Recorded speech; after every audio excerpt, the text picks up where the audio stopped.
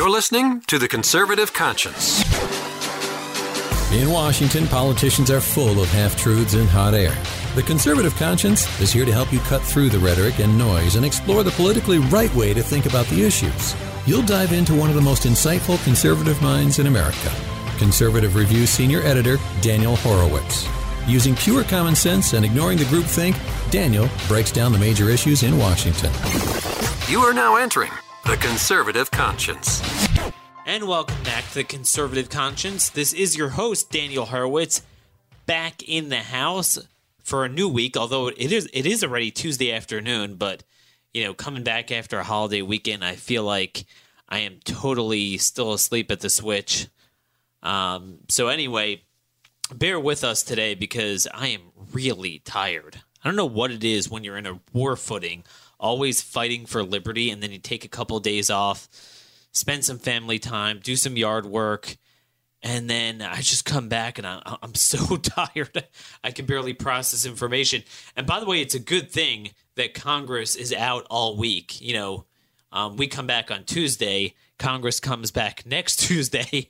I'd make fun out of it, but the reality is it's good they're not back because, frankly, they're not going to do anything to address the emergency issues. In fact, when they address the emergency issues, as you guys well know, they address them from the other side of the fence. So they'll take a pressing issue. The single worst issue, as we've talked about, the amalgamation of the border crisis, the Dreamer UAC magnet, unaccompanied alien child magnet, criminal justice reform, the jailbreak, being weak on crime, national security, Hezbollah, drug cartels. It all ties together. I encourage you to look at or listen to our podcast from 2 weeks ago, A Winning Safety and Security Agenda for the Election. And I tie all these issues together. And it's not that Congress is ignoring these issues. Oh, they're all addressing them all right. They're addressing them from the other side. They're saying we need more dream amnesty. We're being too mean to the UAC MS-13 magnet. We're being too strong on crime. We're being too strong on drug traffickers while they complain about an opioid crisis. There's a lot more on that, by the way, too. But I want to start off with criminal justice reform. Look, if you guys are sick of this from me already, then I got news for you. I'm going to keep dogging this issue because I'm the only one focusing on it. So I got word back that Jared's folks are pretty upset with me.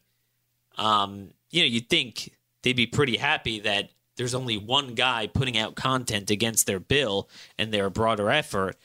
But I guess they want every last person on board. I guess what we're doing is pretty effective, speaking the truth. So we're going to continue speaking the truth on the crime issue. One of the things you have to realize when it comes to politics is you always need to understand the policies. In order to understand the politics, you need to can't talk today. You need to understand the politics as well in order to understand the policies. You can't look in a vacuum at a piece of legislation. You have to analyze what's in it, but you also have to look at the context, where it's coming from, where it's headed, who's behind it, what their agenda is. And one of the things they do when it comes to weak on crime laws, as well as the border and amnesty agenda, is broadly their agenda. They're very open about this. It's a very sweeping agenda. But then in order to get conservatives on board, because of course conservatives always wind up getting on board with a counterintuitive agenda, something that's counter to what their stated goals are, they make it very narrow. No, Daniel, you don't understand. This is very limited amnesty. You got to do this, and you got to jump through these holes, and it's only people that are curing cancer and valedictorians and fighting in the military. Same thing with crime. Broadly speaking, not just the Soros groups, but even the Koch-funded groups, the libertarian groups, and frankly, Heritage Foundation, all these groups, they say, too many people in prison. They fundamentally have adopted the philosophy behind the Michael Dukakis wing of the Democrat Party as it relates to crime. That there's too many people in prison, that prison is bad, that we need to focus on rehabilitation rather than punishment and deterrent. Okay, fundamentally uprooting Reagan's legacy, which was one of the forgotten legacies we're going to talk about of Ronald Reagan on crime.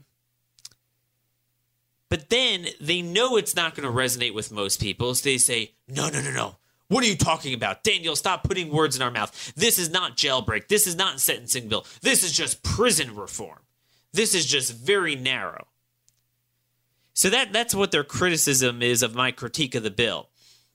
Daniel, this is prison reform. It's anti-recidivism programs. I love how they, put all this stuff in their bill that, it's never been proven to work. But anyway, they say, Daniel, this is not cutting sentences. This is just prison reform. So that's one pushback against my work. Now, before we get to the details, I just want to note what's interesting is in order to defend the bill at hand, they throw overboard their broader agenda. Oh, so does that mean you're against sentencing reduction?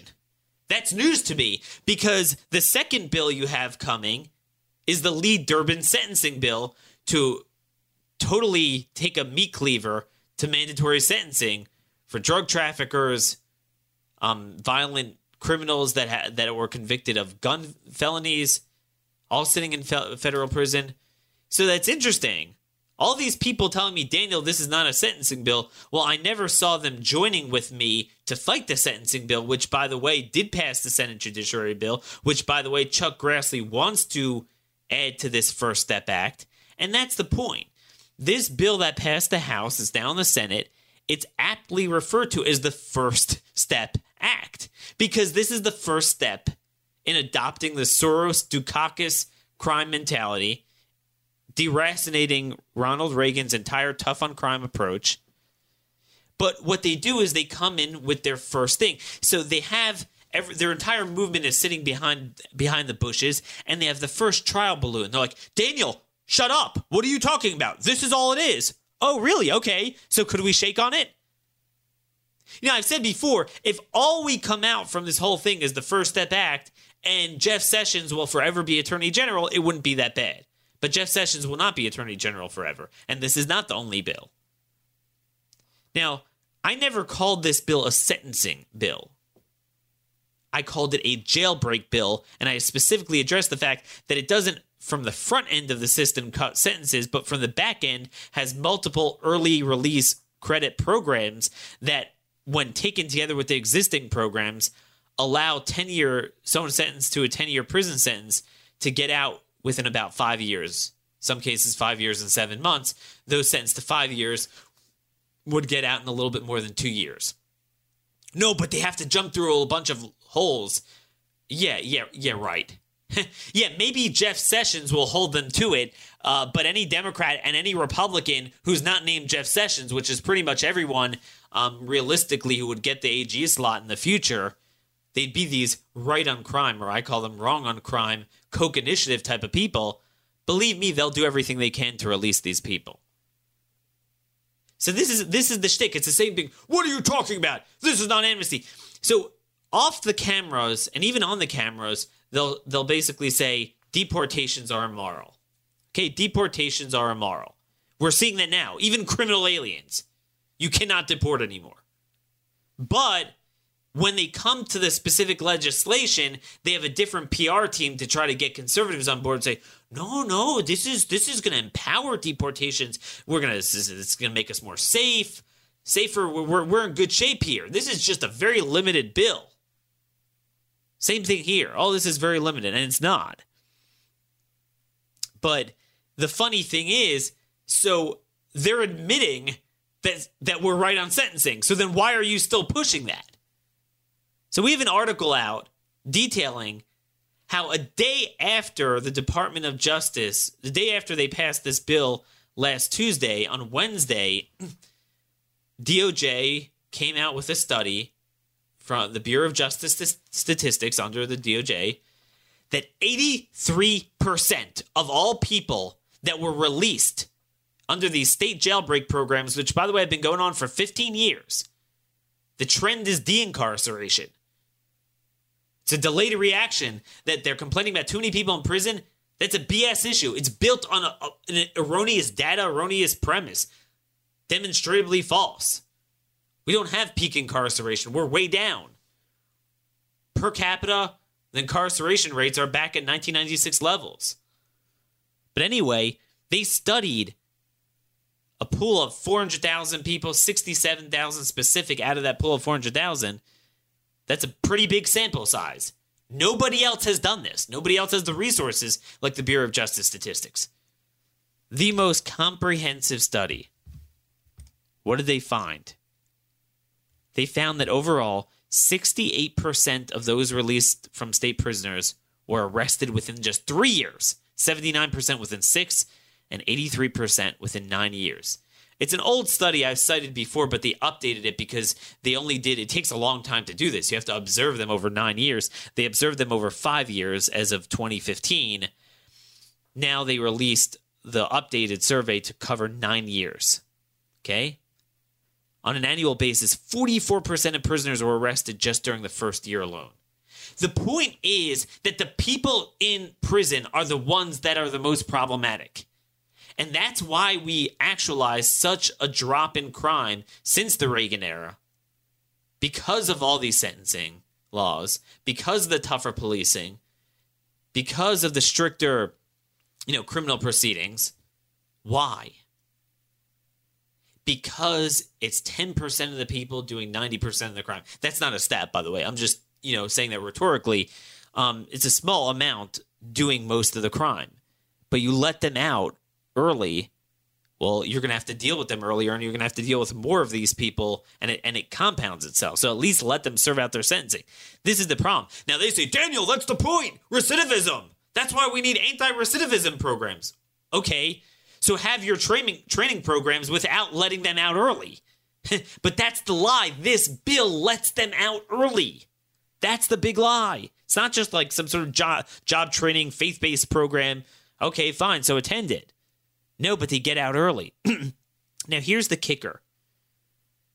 More than 3/4, 77% of those released for, drug offenders were arrested for non-drug crimes within 9 years. And more than 34% were arrested for a violent crime. So, first of all, drug crimes are not smoking marijuana. You should know that by now. You're not sitting in state prison for smoking marijuana, much less federal prison. These are hardcore drug traffickers, heroin, fentanyl traffickers that are responsible for the death of thousands of people. But aside from that, the point is, and I'm going to read you one of Reagan's radio addresses when he was president. But Reagan talked about this all the time, that the drug traffickers are the guys doing most of the violent crime. You let them go, they're going to, even if you're not such a hawk on drug crimes, but these are the ones responsible for committing many, many other crimes. So this is what was so successful about the Armed Career Criminal Act, the drug sentencing acts of the Reagan era. It ensured that these people were locked up. And that's how crime dropped. We're letting these people out.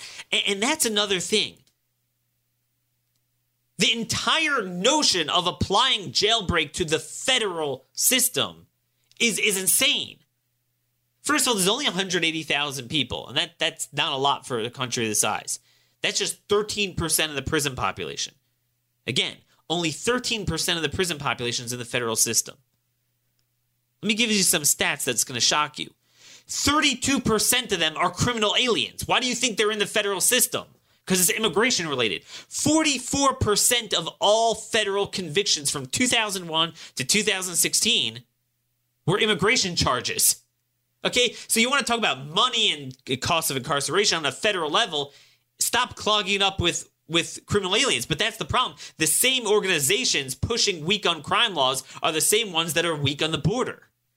You implement my border policies, my interior enforcement policies, deport all criminal aliens, except for El Chapo, the ones that were worried about national security concerns if we send them back to Mexico. But most of them I'm okay with letting them go, deporting them.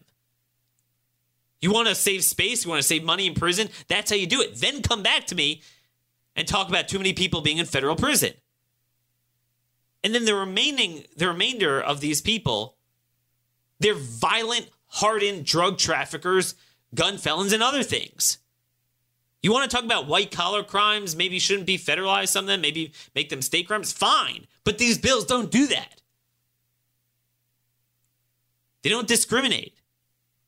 So one of the things they say, Daniel's making it up. It has so many exceptions to the leniencies in this bill.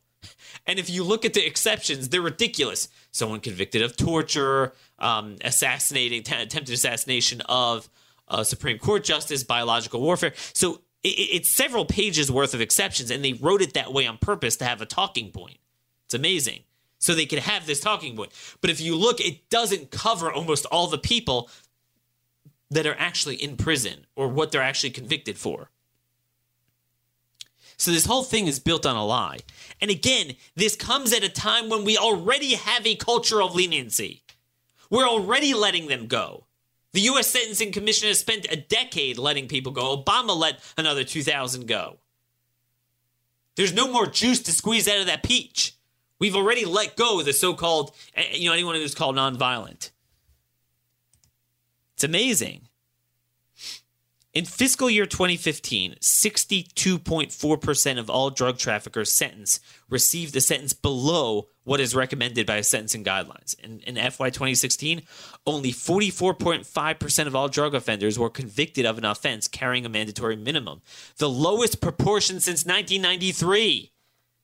We're not doing this anymore, for better or for worse. I would argue for worse, but they succeeded already. These leniencies are baked in.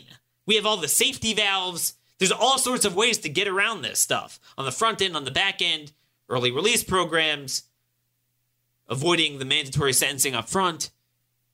This bill is a BS issue. The notion that we need to be making it more lenient is absurd, especially with crime going up. And that's the thing.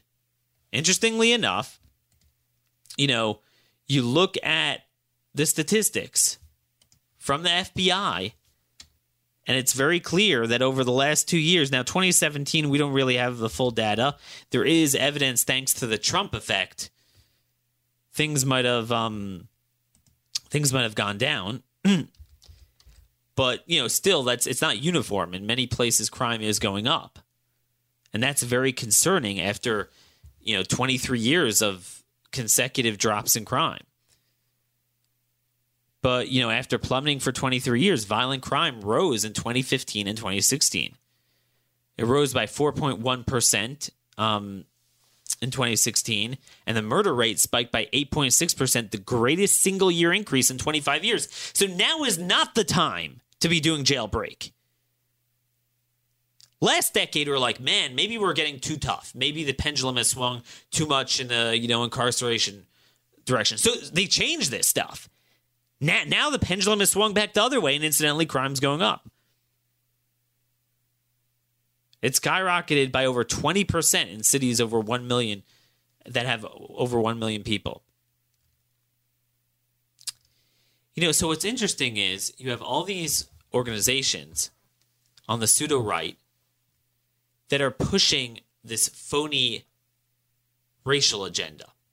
See, Trump is good for the blacks. See, he exposed the Democrat hypocrisy on prison reform. He's better than they are. So what's funny about being conservative these days is conservatives have no they have no views of their own anymore.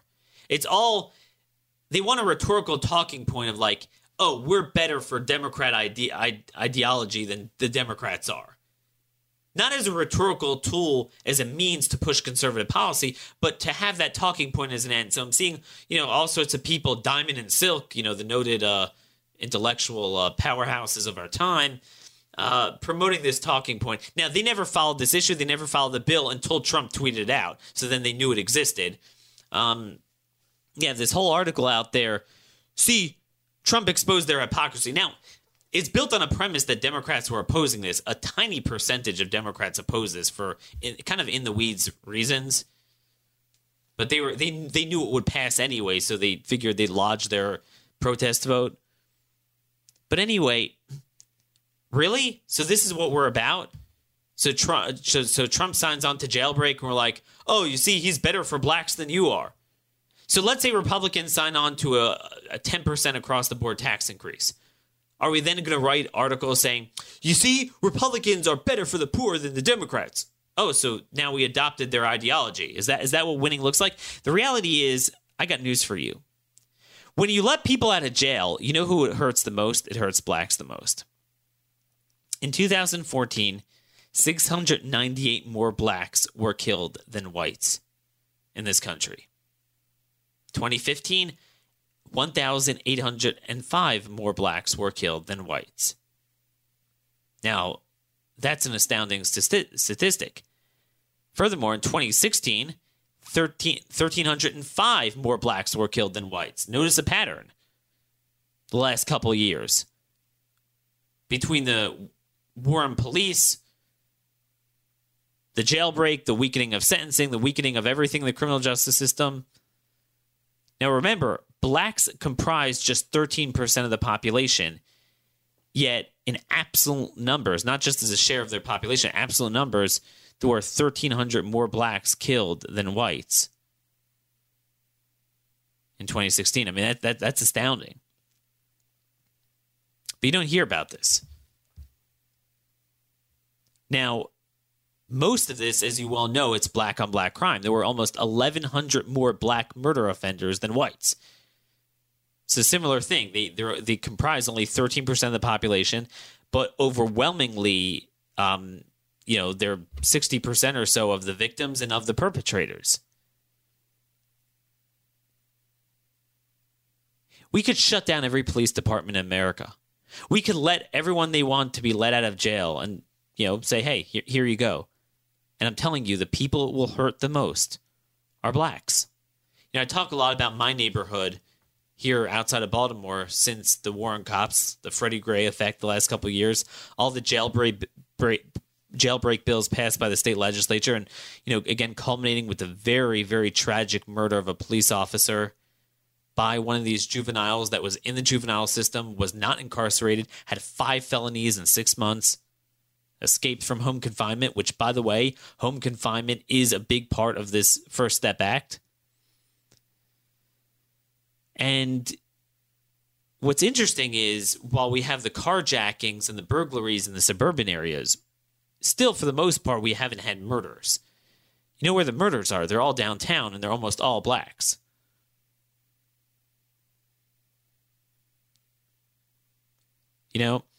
Last year, or whatever, I guess this is now 2 years ago, the last time we have data, 2016, there were 7,881 black homicide victims in this country.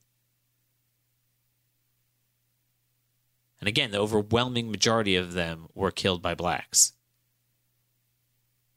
So, when they talk about we have an incarceration problem, I got news for you. We have an under-incarceration problem in this country. Because even if I were to agree with everyone they at least publicly want to let out, now privately they want to just do away with tons of incarceration. But, they don't say it publicly. Publicly, all the ones they want to let out, if I let out every so-called non-violent whatever that they talk about, it's a drop in the bucket, especially in the federal system. But for every one of those, I can find you 10 that aren't in prison. And I'm not even getting to burglaries. I'm talking about murder and rape. Most metropolitan areas, there's only a 30% conviction rate for murderers. A lot of them they don't catch. Even if they catch them, they can't land a conviction. That's the problem here. We have an under-incarceration problem among everyone, particularly among blacks. And that hurts blacks, hurts other blacks. This is the unvarnished truth that no one's going to talk about. Let me read to you from Ronald Reagan. This is February 18th, 1984. This was his radio address. Shouldn't we have the right as citizens of this great country to walk our streets without being afraid, and to go to bed without worrying the next sound might be a burglar or rapist? Of course we should. But in reality, we don't. The sad fact is, too many of our friends and loved ones live in fear of crime. And there's no mystery as to why. For too many years, the scales of criminal justice were tilted toward protecting rights of criminals. Those in charge forgot or just plain didn't care about protecting your rights, the rights of law-abiding citizens. We came to Washington determined to change that by restoring the proper balance to our criminal justice system, by assisting all of you who, through Neighborhood Watch type programs, are trying to protect life, property, and security in your communities. Common sense is beginning to pay off. In 1982, the crime rate dropped by 4.3%, the biggest decline since 1972, but we still face a tremendous challenge. Since drugs are related to an enormous amount of violent crime, drug trafficking and organized crime are among our major targets. And he goes on to talk about FBI initiatives, his legislation, his Comprehensive Crime Control Act. Some of it became law eventually, but he was complaining about all sorts of things. Oh, another reform. Let me just read. I'm just skimming his speech, and I'll link to this in show notes. Another reform involving the so-called exclusionary rule. See, there's the police tactics, there's the sentencing, but there's also a whole other thing. The criminal justice proceedings would allow evidence obtained reasonably in good faith to be used in criminal trial. I got news for you folks. The courts are completely taking a meat cleaver to all this. They're creating all sorts of rights. At a time when the courts are creating all sorts of rights, downright striking down criminal statutes on a state and federal level, tainting all sorts of evidence to ensure that people go free. What are we doing? Now is not the time to go weaker. We need stricter laws, just like Reagan's time. 90s and early 2000s were good. We're going back the other way. Now is time to go back to the 80s mentality.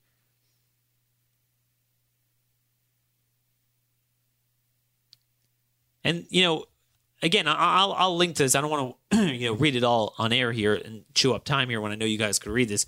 But these reforms make good sense, said Reagan, and there's no excuse for not passing them. The liberal approach of coddling criminals didn't work and never will.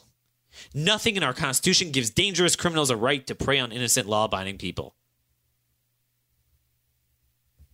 There you go. But I'm the last man standing here. And you know what's funny? It's all groupthink. The American Conservative Union, which hosts CPAC every year. For years, they were tough on immigration and tough on crime. And indeed, they actually scored in their legislative scorecard the Bail Reform Act of Reagan, a lot of these bills that Reagan pushed.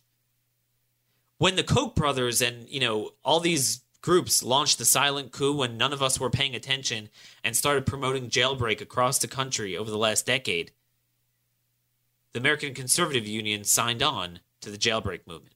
But you know what's funny? At the same time they signed on to jailbreak, they signed on to the amnesty movement. Again, the two go very closely together. And what do? They supported the Gang of Eight bill. But then Trump became president, and he became popular. You can't be caught on the right not supporting the president. So suddenly, they flip back. It's amazing. I was on air one time with Lou Dobbs, and he had Mercedes Schlapp on, who now works in the White House. She's the wife of Matt Schlapp, who heads the American Conservative Union. And we were talking about Trump and immigration, and she was on my side. And I was laughing to myself because in any other era, she would have been on the other side. But she changed her views in order to comport with what's going on. Sadly and tragically and ironically, Trump is just as tough on crime, and the two go together, but he hasn't been as emphatic about it. It's a little bit more subtle. He hasn't been on top of it, and now he's downright been convinced to support this garbage bill. So the groups like American Conservative Union haven't moved back, but I guarantee you, if Trump were ever to emphatically speak the way he is on immigration, to do so on crime, and we reach a critical saturation level on that issue, I guarantee you these groups will go back. They're rear ends. They have no mind of their own. They can't think out of whatever's put on their plate by the left and these, donors in Washington. They cannot think for themselves. It's truly pathetic. All of a sudden, they act all, they're self-righteous on this issue. Follow the money. At least if you're going to be like that, be consistent and continue being open borders. Whoops, you're scared because of the president. So that's where we're at now. We're all the party of Michael Dukakis now. It's all the party of Dukakis. Just very sad. You know, and again, the prison population is plummeting, has plummeted the last few years. And 34% of that has been in the federal system, even though the federal system only accounts for 13% of the prisoners. So we've had as much jailbreak as you could have. If you have a bill to let out thousands early, which is most of them, again, the exceptions apply to very few people. What do you think is going to happen? Well, we know what happens. They wind up getting rearrested. Now, there's another interesting thing here. So they all say, Daniel, don't focus on Maryland and California and the experiences there. Focus on the Texas model. These anti-recidivism programs are modeled after what Greg Abbott and Rick Perry supported, and our buddies Right on Crime, Wrong on Crime, Texas Public Policy Foundation institution. And by the way, just to digress here a bit, I did a whole show on this last week, noting how isn't it interesting how we have the stinger of the libertarians, but not the honey. So we're getting all their anti-civilization stuff, but could we at least get the fiscal conservatism? No. Texas Public Policy Foundation has signed on to the stupid Rick Santorum approach to healthcare. Several friends of mine have resigned because of that. So, when it comes to fiscal issues, it's not like they're with us. They're not. We're only suffering the liabilities of where they're not with us. But anyway, very important thing here. I wanted to read to you. So they say we're following in the Texas model. Who doesn't like Texas? Now, here's the thing. The recidivism rate on a federal level is much lower. It's 34%. And for good reasons, because for the most part, the federal system has had tougher sentencing, and the states have been letting people go.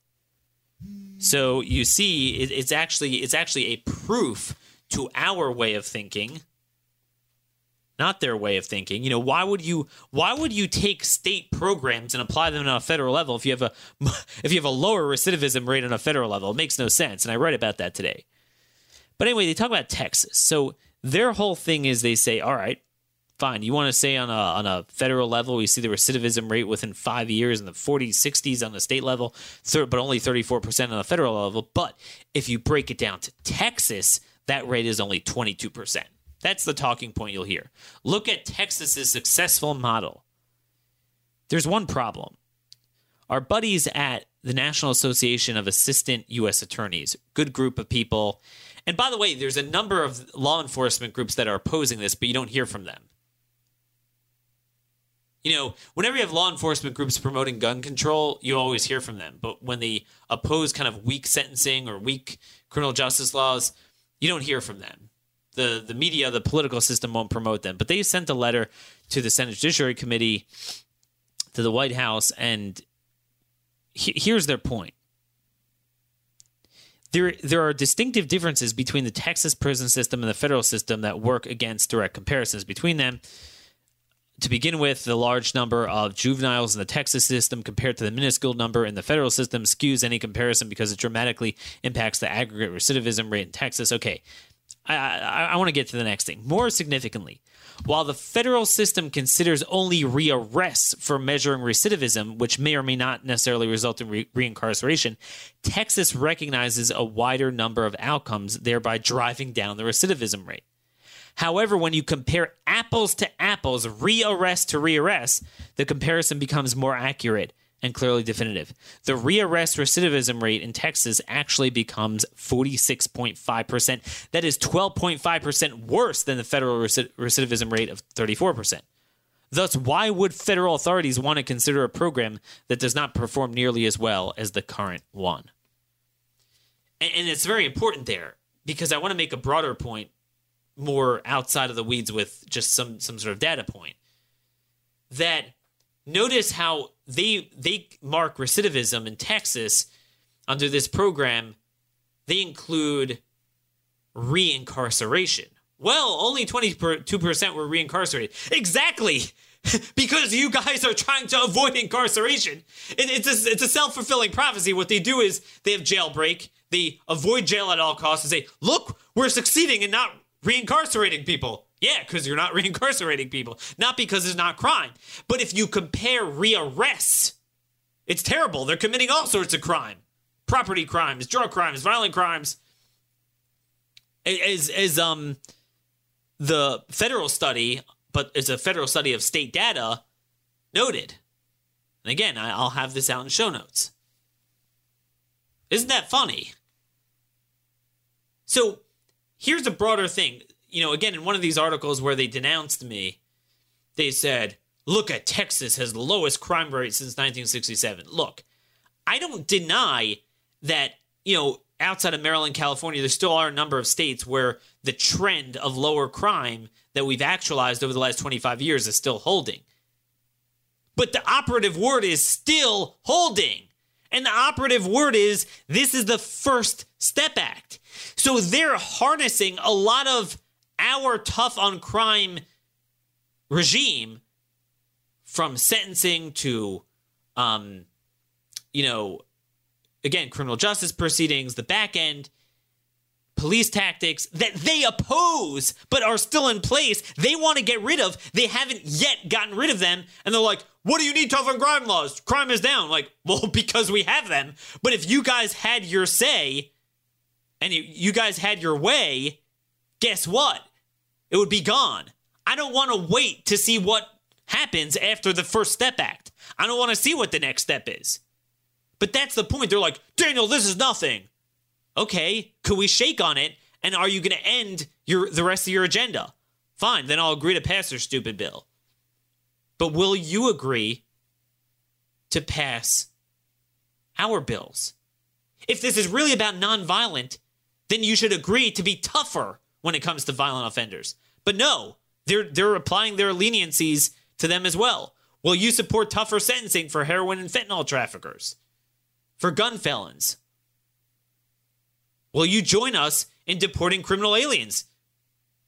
You know, it's a match made in heaven. You want to reduce the prison population? We want to get rid of criminal aliens. We shouldn't be, spending money on other countries' criminals. Let's do it. But no, there's no effort to do that.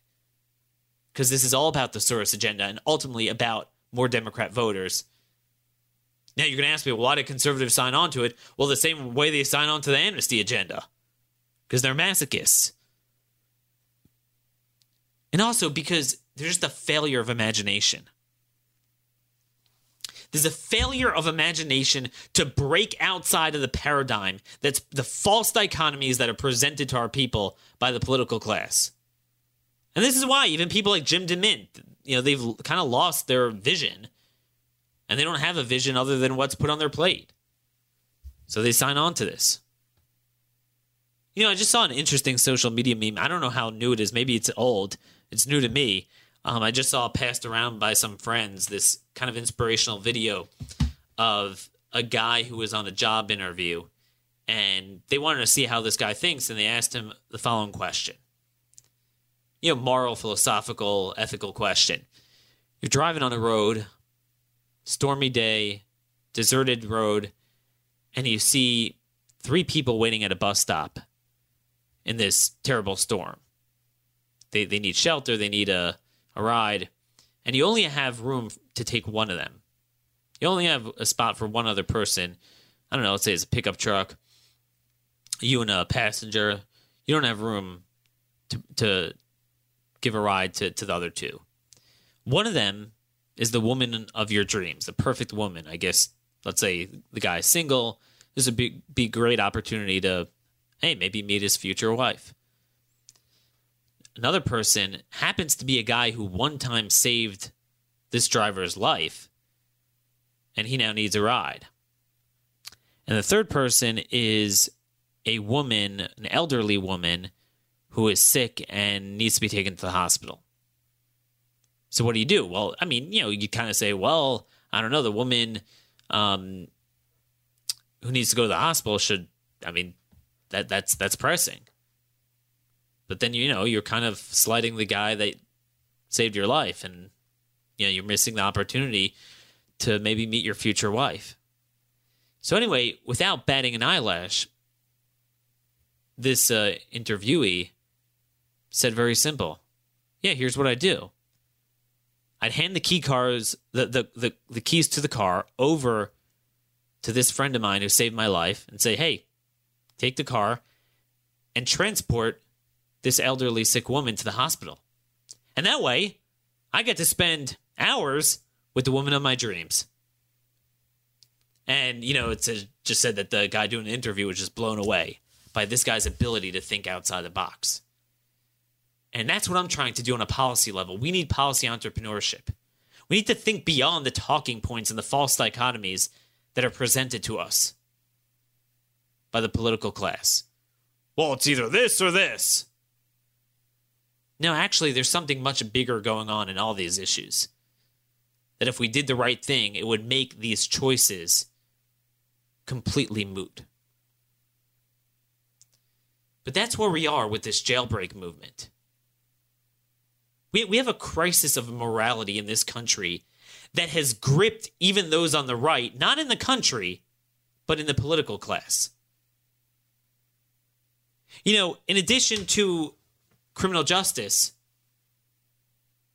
I'm seeing, just on the border front, Senator James Lankford, who claimed to be this big, evangelical pastor and big social conservative. What did I tell you last week? That social conservatism on a professional level has boiled down to AIDS in Africa, Islamic refugees, open borders, and soft on crime. They will not fight the homosexual agenda. It's interesting. Just came out. What was this? Last week. Transgender prisoners, I'm reading from a Washington Times article, Alex Sawyer. Transgender prisoners have a right to taxpayer-funded hormone therapy and treatments, such as permanent hair removal, a federal court ruled this week, ordering Missouri to foot the bill. Under previous policy, Missouri would agree to pay for prisoners who had begun treatments before being incarcerated, but wouldn't pay for inmates who hadn't yet begun. U.S. Magistrate Judge Noel C. Collins of the Eastern District of Missouri said that violated the Eighth Amendment's prohibition of cruel and unusual punishment by failing to account for transgender prisoner needs. Folks, this is what's happening on the criminal justice level. And it's funny, the same social conservative groups that were so concerned about, the religious values of prisoners and being involved in anti-recidivism programs and supporting this jailbreak bill, I didn't see them joining me in denouncing and even highlighting this court ruling and noting the need for judicial reform, stripping the judges of jurisdiction, not just over immigration, but over criminal justice. I'm telling you, there's a growing trend of the courts invalidating all sorts of procedures and laws on the criminal justice system that have been in place forever, and it's really endangering us. The same way you're seeing with sanctuary cities, blocking deportation, you're seeing it with domestic criminals as well. This is a time to get tougher. We need to toughen up the laws. We need to kick the courts out, not offer them more discretion. But I hear, Andrew, what's his name? John Malcolm of the Ed Meese Legal Studies Department at Heritage Foundation, while Ed Meese himself, for whom the department is named after, was opposing the Lee Durbin sentencing bill. He testifies before Congress. This was a few years ago. I'll never forget. This is why we have judges. We don't need mandatory sentencing. We need to give them discretion. Oh, really? This is why Reagan pushed this to begin with. He talked about it in some of these speeches, by the way, the radical judges. And they're going on a rampage. With that, I want to get to another court opinion that ties into this broad issue. Now, there's this growing trend that I haven't written about as much as I've written about the courts and immigration, but the courts venturing into criminal justice, where they're using this transmogrified view of the Fourth Amendment, the Eighth Amendment, the Fifth Amendment, obviously 14th, to create all sorts of criminal rights that never existed, impede all sorts of criminal laws and procedures, blow up state laws, blow up capital punishments, the whole exclusionary rule business, where they basically retroactively exclude a lot of what they call tainted evidence. And it's really a very problematic growing trend, which is why we need to get tougher on crime, tougher laws, not defer more to the courts. The same reason we shouldn't be doing that more on immigration when things are getting tougher. So anyway, this was a case in Virginia where the state Supreme Court upheld the search of a motorcycle. This police officer was basically looking for a motorcycle that was involved in all these high-speed chases and everything. And this guy, Officer David Rhodes, was a cop in Virginia, and he was standing at the curb of a house where he thought the criminal was, and he saw something in a driveway that had a tarp over it. And it clearly looked like it was a motorcycle. And he went over to take a look at it. He had probable cause to believe that this guy was operating that motorcycle and that a search of the motorcycle would indeed provide evidence that the motorcycle was stolen. And again, that stolen motorcycle was involved in all sorts of problems on the road. So, obviously we have a rule that if a motorcycle is parked anywhere outside, if it's on the street, any cop with probable cause could go and search a car without a warrant. That's obvious. If it was on the curb, same thing. What the Supreme Court said today, overturning the state Supreme Court, the federal Supreme Court, and everyone except for Alito signed on to this, is that, no, once it's in the driveway, that's like his home, and you need a warrant. Now, as you know, the Fourth Amendment bars unreasonable searches. And what Alito points out is that this is ridiculous. I mean, he says, obviously the guy didn't have to do anything. He didn't, invade any private, just literally went 30 feet into the driveway, lifted up the thing, and that's it. It's not like he had to do anything really invasive. But he looked at this and said, an ordinary person of common sense would react to the court's decision the way Mr. Bumble famously responded when told about a legal rule that did not comport with the reality of everyday life. If that is the law, he exclaimed, the law is an ass, an idiot. And then Alito goes on to say the Fourth Amendment is neither an ass nor an idiot. Its hallmark is reasonableness, and the court's strikingly unreasonable decision is based on a misunderstanding of the Fourth Amendment basics. Fourth Amendment protects the rights of the people to be secure in their persons, houses, papers, and effects. A house for Fourth Amendment purposes is not limited to the structure in which a person lives, but by the same token, it also does not include all the real property surrounding a dwelling. Instead, a person's house encompasses the dwelling and a circumscribed area of surrounding land that is given the name curtilage. Land outside the curtilage is called an open field, and a search conducted in that area is not considered a search of a house and is therefore not governed by the Fourth Amendment. Now, he goes on to say, obviously, in this case, there's no dispute that the search of the motorcycle was governed by the Fourth Amendment. It's not a question whether it occurred within the curtilage. It's in his driveway. It did. The question before us is not whether there was a Fourth Amendment search, but whether this search was reasonable. And this is the basic thing. The courts are making it impossible to do anything. We talk about this. This is why it's so hard to land a conviction on anything. Now, by the way, I believe Thomas is the best. Alito is the second best. When it comes to criminal issues, in my view, Alito is the best. Thomas the second best. Now, Thomas wrote a separate concurrence because he didn't like where they're likely headed with this, is to say they're going to apply the federal exclusionary rule to say that you cannot use the evidence. Not whether, the search was right, okay, so have a counter lawsuit or something against him. But I agree with Alito here. This is why it is so hard to land a conviction. And, when our founders had the cruel and unusual punishment, Fourth, Fifth Amendments, things like that, the people were the victim. The kings, the monarchs, they just grab people off the street and do what they want with them. You didn't really have ubiquitous crime. Now the people, the criminals are not the victims. They are the perpetrators. The other people are the victims. They never saw an era of ubiquitous crime. Now, God forbid, I'm never going to tell you we should therefore change the Fourth Amendment. But what I'm saying is we shouldn't expand it. Right? It's very limited in what it is and what it isn't. But what libertarians do to the Fourth Amendment is very similar to what liberals do to the 14th Amendment, and they just add everything in it. Now, sometimes you might want to have a statute governing this and prohibit things. I don't, not everything that's not in the Fourth Amendment do I think should be done, but nonetheless, don't enshrine it in the Fourth Amendment. But again, this is why it is so tough. And this is why when they talk about over-incarceration, I'm telling you we have an under-incarceration because there's so many people that get off scot-free. This whole thing is a joke. But anyway, this is a big problem with the courts. And it stems from a lack of morality. I mean, this was a basic sense of morality that Reagan had that's lost on all my colleagues in this business. And you're seeing it on immigration this week, too. What's the news over the Memorial Day weekend you've seen? Oh, this talk about this Trump housing UACs in cages. You know, and obviously, I'm sure you've heard by now, the picture was taken under the Obama administration. There's nothing new about our incarceration tactics. You know, we have borders. I mean, even Obama that dismantled them, certain things he still did. And, you know, he lost touch of 1,500 UACs or they lost track of. And obviously, again, all this stuff is false, but there's a broader point here. There's a problem with the sense of morality.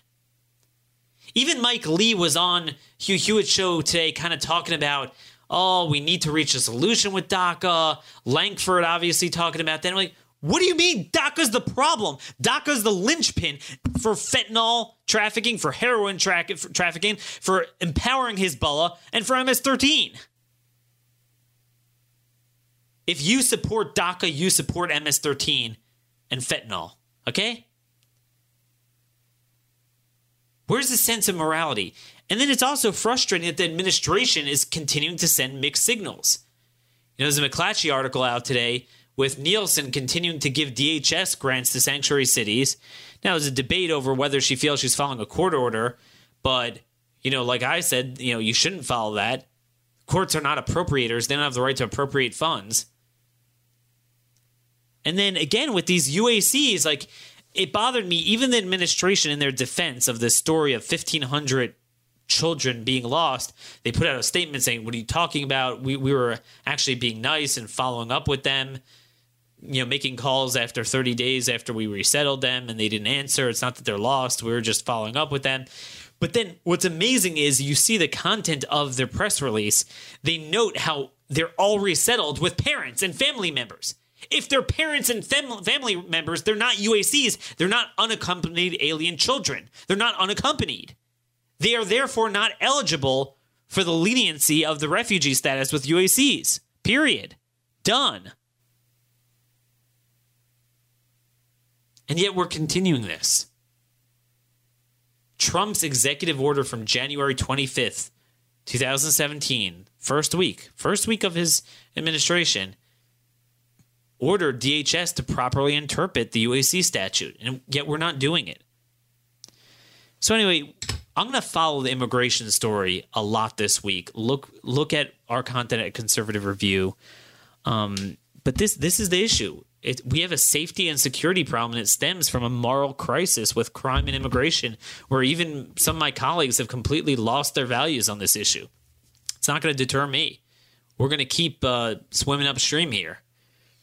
And in order to do that, I need you guys to support our sponsors. So, you know, in addition to criminals coming in your home, burglars, especially if you live where I do, you got parasites, and not just liberals in your home, regulating all your activity, but you got flies, you got mosquitoes. It is so hard to get rid of them. It's so hard to detect them, but believe me, they're there. They bite you at night. They get in your food. Dynatrap. That is the solution. Go to www.dynatrap.com, dynatrap.com, promo code Daniel.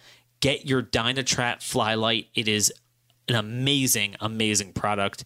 I have it indoors. I use it as I kill two birds with one stone. The kids love night lights, so it has a nice night light, and that's what attracts the bugs. Bugs stick onto the sticky back there. Doesn't zap them, so it doesn't wake up your kids at night.